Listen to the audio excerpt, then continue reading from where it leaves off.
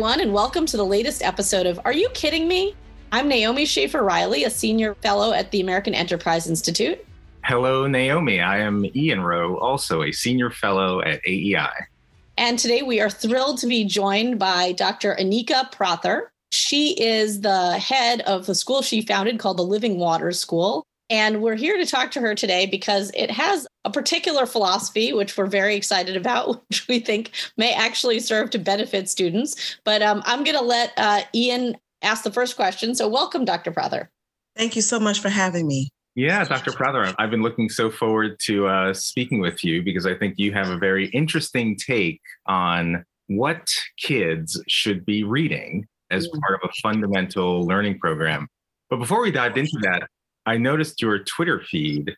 You have an interesting quote from James Baldwin, and I'm going to read it for our readers, and I'm just curious why you chose this. Mm-hmm. But it goes like this.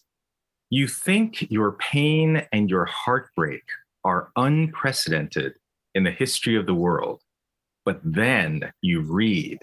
It was books that taught me that the things that tormented me most were the very things that connected me with all the people who were alive or who had ever been alive, end quote. Yes. So I'm curious, why that quote to be your foundational element on Twitter? Because there's such a fight of what books we should be reading ourselves, what books we should be leading our kids to read. And my concern is that being so quick to cancel or to give this required list that you should and should not read, we are hindering our kids from building a much broader worldview and understanding. I feel the thinking of young people is very limited. I'm going to give you a good example. It's an Are You Kidding Me example. I was talking to a college student, and we were talking through just the current racial tensions. It was soon after George Floyd had been murdered. And the student says to me, the time of Martin Luther King is over. It's time for action. And my heart sank when this very educated college student who was an activist, just very loved her people, just really wanted to see change, made that comment. And so there's a question I often ask. This is just a little example. A lot of African Americans, a lot of people, all races, when you ask the question, what did Martin Luther King accomplish? Most people cannot answer that question. Not really. They'll say, I have a dream speech. They'll say he marched, bus boycott, but they don't understand the full scope of the work he did. And most of them can't say what he read, what motivated him, what inspired him, what made him think. They have certain quotes they pull from what he said. You have those who are more on the Democratic side or the more activist, Black activist side will pull out some of his more intense quotes about racism. And then you have those who are on the more side of, let's just all be peaceful, turn the other cheek. Or sometimes that could be on the Republican side or the conservative side. And they'll pull out, quotes from his I Have a Dream speech. And people don't seem to be reading him in his fullness. Entirely. And they don't seem to be reading like all of the letter of Birmingham from a Birmingham jail. You got to read all of it to really understand it. And so, and what Martin Luther King teaches us, what James Baldwin teaches us, is that their thinking was formed by reading much broader than outside of their racial context. They were reading the classics. They were reading various works of the canon. They may have been drawing from previous slave owners. They didn't let those types of things say, oh, I'm not going to read that, because they recognized they had the strength of mind to say what they agree and disagree with. And they also recognized they could pull truth from various places. Yeah. And so that quote for me means that this is what I want for myself. And this is what I want to teach my children, my students. So the watchword today in terms of thinking about kids' literacy seems to be accessibility. That whatever literature we assign them, kids immediately have to be able to recognize if it's fiction, the protagonist, or relate based on kind of almost just physical characteristics, yes, or a certain kind of background to the author. But it seems like you're not a fan of that way of judging whether we should read a particular piece of literature or not. What do you think of the idea of, using accessibility as a criterion? And do you see a problem? Do you think all of these works written by people who don't look like the people reading them, are they accessible to kids? I think we can make them accessible by bridging them to what is accessible.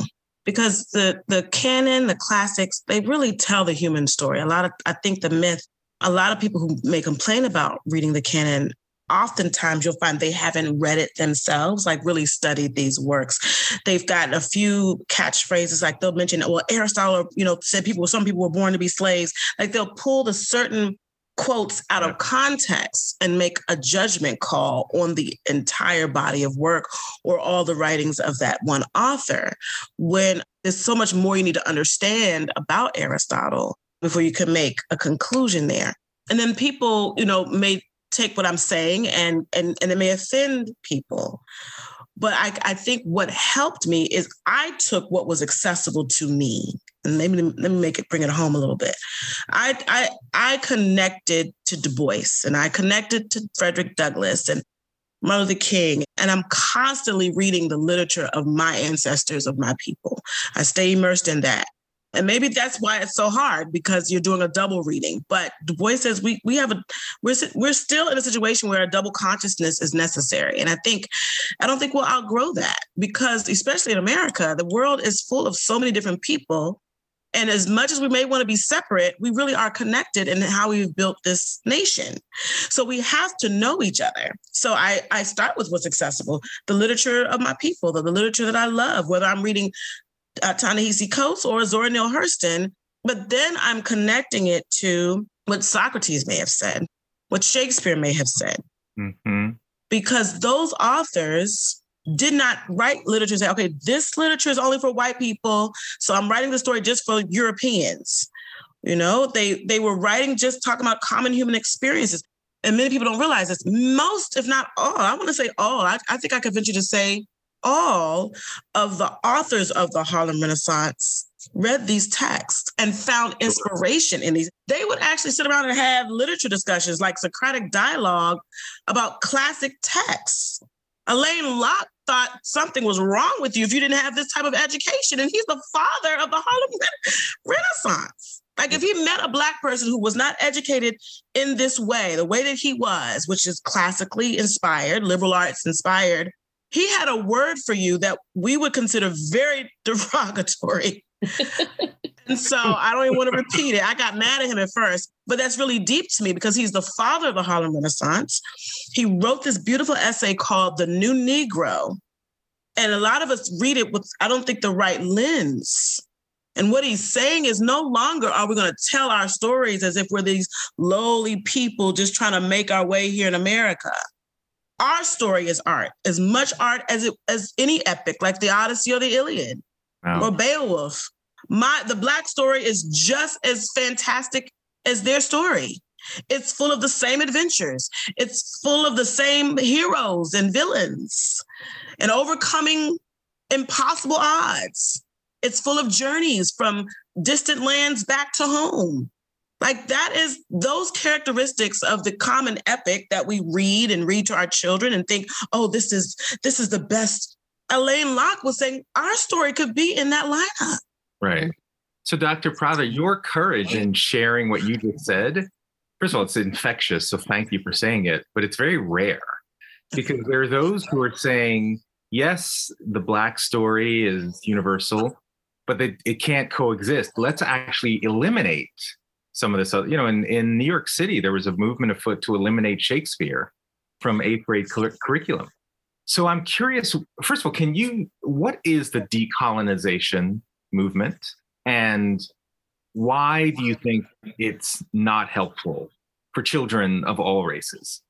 I want to say this first. I don't believe any of the educators have any ill intent. I think their heart is a desire to deal with the racism that has plagued American education since schools were started on North America.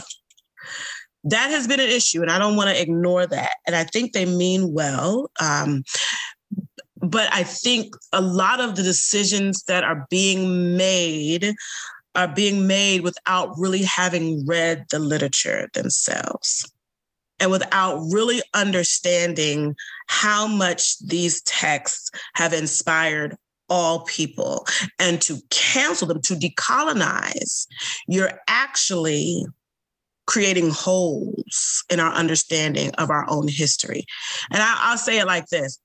I say, and I'm not saying this flippantly, I cannot change the past. And I don't say that meaning, well, I can't change the past, so, whatever. I'm not saying that. I mean it with sincerity. We cannot change the fact that through a lot of very traumatic things, violent things, horrible things, we have become interconnected. To decolonize in the way that people are talking about now is to pull us up by the roots. I gave an example on Twitter one time where I said, I was out gardening one day, and this whole lesson popped in my head when I was out gardening. And please don't listen to this and think I'm a gardener. I'm not. I was attempting. Let me say I was attempting to garden. I have since given up, but I was attempting. But anyway, I was pulling up some flowers and weeds, and I guess I couldn't quite tell the difference, but I pulled up a flower whose roots had become entangled with another flower that I didn't want to root out. And when I pulled it out, thinking I was doing the flower bed a favor, I pulled out the other flower. Of course, I tried to replant it and all that stuff. My point with that is the way we're thinking about decolonizing, when we're saying we're just going to remove it from the curriculum, that means your students will not really understand Martin Luther King, anything he wrote. If you're planning to, if you're planning to decolonize in the way that we're going now, that means you're also going to have to cancel most Black authors. And that's frightening for me, because when I read a lot of the Black authors, like if you just go through the Norton Anthology of African American Lit that was compiled and edited by Henry Louis Gates, and it was first a project done with Nellie McKay, and now there's a new, I think Nellie McKay has passed away, but another professor. But Henry Louis Gates, they put footnotes wherever various Western literature is cited. And just about every piece of literature in that anthology cites a Western text at some point. So if you're going to decolonize, that means you're saying we're not going to read any of the Black authors that have been instrumental in fighting for our liberty. We're going to only read contemporary authors. But the thing about it is a lot of contemporary authors still read the King. I was just reading Between the World and Me a year or so ago, and he's talking about Prometheus Bound in like the first chapter. Yeah. Of Ta-Nehisi Coates. Ta-Nehisi Coates, I'm not, and I think what the issue is, I don't think it's about changing the literature, it's about changing our attitudes. And I think that's what I wish people would do. Instead of trying to change the literature, let's change the attitude with how we go about this. Well, that seems to be what you set out to do. Can you tell us a little bit about your school and how you got the idea for it, and kind of what motivated you to do this? I mean, and how the school is accomplishing this goal of changing the attitude. So the school is going into its 8th year. We started out for the first 5.5 years, 6 years. We were a brick and mortar school in Southern Maryland, Temple Hills. The virus came, we went online just to get to the virus, and opened up an entire new way of doing the school, because evidently there were families that had been following our school, and there's no school like this near us. So it became accessible to people in other states. And so we decided to make it more of a hybrid, where we're online for all the classes, and even have an online experience that they can feel like they're having this philosophy and building community, but online. And then wherever you are located, you go do different activities like hiking. And most of the students are here in the Maryland, DC area. So we go every Friday, we go hiking, field trips, and have activities. We have Entrepreneur Day where they make their own businesses, and you come and you can buy stuff from the kids. And even the Entrepreneur Day, those who are out of state were able to sell their products online. We set up a screen so people could pick their products from those who are out of state so they could participate. And so now what we've done, we have now leased a new building in Old Town Alexandria, Virginia, right on King Street, where we can continue this work. We stay online because we still have out-of-state students, but then we have like a center. It was more like a student center where we come for electives, community building, nature study, and some of our gatherings and events. And so it's been really great. And the motivation behind that, I was in public schools for about 6 years. And then I left and supported my parents who started their own private school, a classical school. That is where my life changed.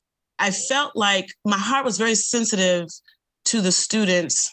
Okay, when I was in public school, and I enjoyed my time there, but when I was in public school, I always had 1 or 2 or 3 students who could not follow the traditional path. And that's just reality, right? Public schools, private schools, no school perfectly meets every child's need. And I think I really connected with my own experience as a child. I did not enjoy school as a child. I don't think I would not be here without my mom and dad. They were phenomenal people. They are the ones who carried me through.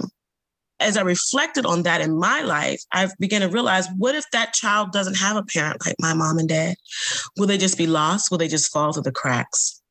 And so what I decided to do is I began to really think about that. So I left public school just kind of worried about the child that would fall through the cracks. How do we capture them so they're not lost? Mm-hmm. And so I went to my parents' school, was smaller. It seemed to be a little bit more space for me to run after that child who might fall through the cracks. And it was a classically inspired school. I was a performing arts teacher, and I eventually became the great books teacher.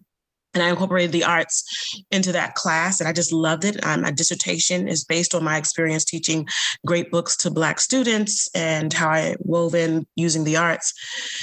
Then that school did not last long. It lasted only 10 years. It closed down, and I went on and got married and had kids and ended up with a son who might fall through the cracks. Mm-hmm. And they're not, it's not like they're a majority, but they're there. If you have 3 kids, I would almost bet if you have at least 3 kids, one of those kids is a struggling child. No matter what you do, no matter how much you love on them, they struggle. And that's the way it was in my house. I have a brother. He was an honor student, did great in regular schools. I struggled.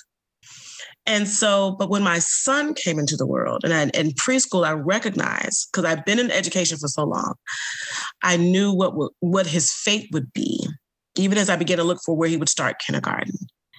And I came out to my husband one day and I said, honey, I have to start a school. And he said, what? Look, he said, are you kidding me? Are you?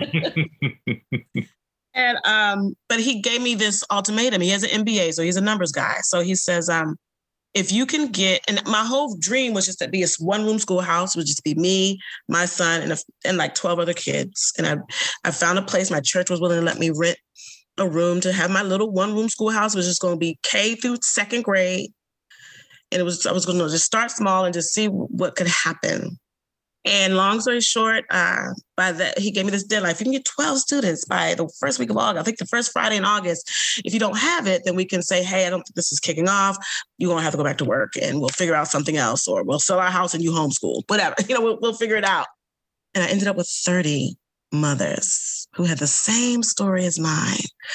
I need to find a school where my child can really learn and thrive and feel safe and valued, even though they're different. Not special needs, not a behavioral problem. They just march to the beat of a different drummer. And so that's the philosophy, which is the Sudbury model, which is the first thing that drew my attention, because my son needed that freedom. He's very creative. He's always asking, why? He's like, knows no bounds. His curiosity knew no bounds. And he wasn't really interested in being confined to the objectives of a lesson. And the Sudbury model allowed him that freedom to pursue his interests, his passions. And then I married it with classical education, but not ever having them intermingle, because they're too different to really intermingle. But half of the time, students are free. And that freedom is, you can pursue any interest, whether it's art, dance, music, gaming, writing, any interest. My son's main passion is the study of animals. He is definitely a nature scientist, an environmentalist already. And he's only 12, but he just has so much knowledge of this because of the freedom he was given to just read as many animal books and watch as many animal documentaries as he wanted to. And a lot of times we think if you give a child freedom, they won't want to learn. It's just they may not want to learn what you want them to learn, but they will want to learn. How many grades is the school now? K through 12. Oh, wow. Okay. So what happened was people kept coming, and I had to keep going back to the Department of Education to ask, can I up my... And you saw a big increase in enrollment during the pandemic? What happened was we were at 50 when the pandemic started, when we were in the building. It went down to 29, and now it's working back. It looks like we'll have about 40 this year. So it's every year it's growing. 40 kids total, K to 12? Yeah. Wow. That's amazing. I love it. Wow. Yeah. I'm curious. So I'm starting a National Baccalaureate high school with just ninth graders. Okay. I'm curious, what would be the 3 books that have to be read by all students? Well, we do a common read. So we just read Frederick Douglass's autobiography, his first one, and we read Booker T. Washington's autobiography so they can compare the two and how they thought about equality and education and literacy. And then we have a discussion about that. And the third through 12th grade read that. Is a common read. And so I invite the parents to help them read along with it, do it on Audible. And I try to pick common reads that at least a third grader who can read can wrap their mind around and join the discussion. Okay. So those are 2, just so they can do that comparison. And then probably a Socratic dialogue, definitely the allegory of the cave. And let me say this too. Most of my students are coming from places where this type of learning is very foreign to them. Yeah. So when I talk about my school and it being classically inspired, it is not like most classical schools. So when you first come in, you're started off with with pieces of classic texts or works of the canon. One of the main curriculums that I love that's been very, very helpful to me is the Touchstones discussion project. So it's like one page, maybe a page and a half of a really meaty part of a classic text or work from the canon. So it introduces a student who's never had this type of reading to reading this way. Mm-hmm. And then we talk through it. Okay. As they grow up and go through it, they learn to read whole texts. Right. Yeah. They learn to read whole text. And going back to the original question of accessibility, that is one of the ways I make it accessible. Now, they don't usually struggle with reading the books that are relevant to us, that look like us, where the characters look like us. They're immediate. That's easy. That comes natural. But introducing them to Shakespeare or Augustine, that's a new world. So I start off with like a mother would feed a baby bird with bits and pieces that I've prepared, but I'm not giving the children's version. I'm not giving the abridged version of that text. I'm just taking the true version of the text, but a small portion of it for them to marinate on. There are no cliff notes here. Right. Yeah, although it's interesting, it's not like, you sit down most white kids in America and offer them Shakespeare and Augustine, and they find it accessible either. So. That's true. That's true. Right. That's very true. There's a larger problem here. Yeah. That's so good. So are all the kids at your school African American? Yes, we used to have Hispanic. We had a white student this last year, but it's predominantly African American. But that's by choice. That's by choice of the people applying. That's not how you decide. Nope. Because my school is not Afrocentric, and that's really important for everyone to understand. Right. It's the canon. And in fact, if I take your point well, because I've heard you don't abandon the canon, which I love. Your whole point is to expand the canon, that the literature, we should benefit from Socrates as well as contemporary writers, right? Who are inspired, right? Yes. So I'm curious, what then is the pushback that you get from more progressive folk who don't want to integrate, who say, we spend enough time on these, dead white male writers. So what kind of pushback do you get? Because what you're saying seems eminently reasonable and expansive. And by the way, inclusive. It is inclusive. Right. So, but what kind of pushback do you get? Well, the pushback at first, when I first say it, is because I don't think they understand where I'm coming from. There are times people hear me first speak initially, they think I'm coming from a certain perspective where I'm denying my heritage. I'm not interested in reading Black literature. After they hang out with me for a little bit, they understand I'm saying inclusivity. I'm saying, let's expand it. Now, there may be some who say, and we had this discussion at Howard with students, well, why do we need to read why don't we just read, even though they may be inspired by the canon, why don't we just read what these people wrote? And I asked one simple question. Would you fully be able to understand what they mean if you don't understand the people they're referencing in their texts? And at that point, they're like, oh, that's true. So that's why it's called reading back. I think like if we think about CRT, a lot of people have misunderstandings about CRT because they only see one part of it as it is right now, right? They don't understand the historic context of it. They don't know that CRT is out of critical theory, which comes from, you got to understand Paulo Freire, you got to understand pedagogy of the oppressed and where that was come. Like there's a whole historic context that people are missing and don't understand. And so therefore we have a lot of this tension now rooted in people just not understanding something. I didn't know this is what I was doing, but someone said, when I say this, they said, you're talking about reading back. So if I'm reading one text and that one text cites another person, then I need to go read that person so I can fully understand. This is why Martin Luther King is a lot more complex than people realize. This is why people don't understand. Like James Baldwin, who was fiery, right? He could stand before William Buckley and debate him, right? in Europe. But, and we get all excited. Oh yeah, he told him, he's so smart.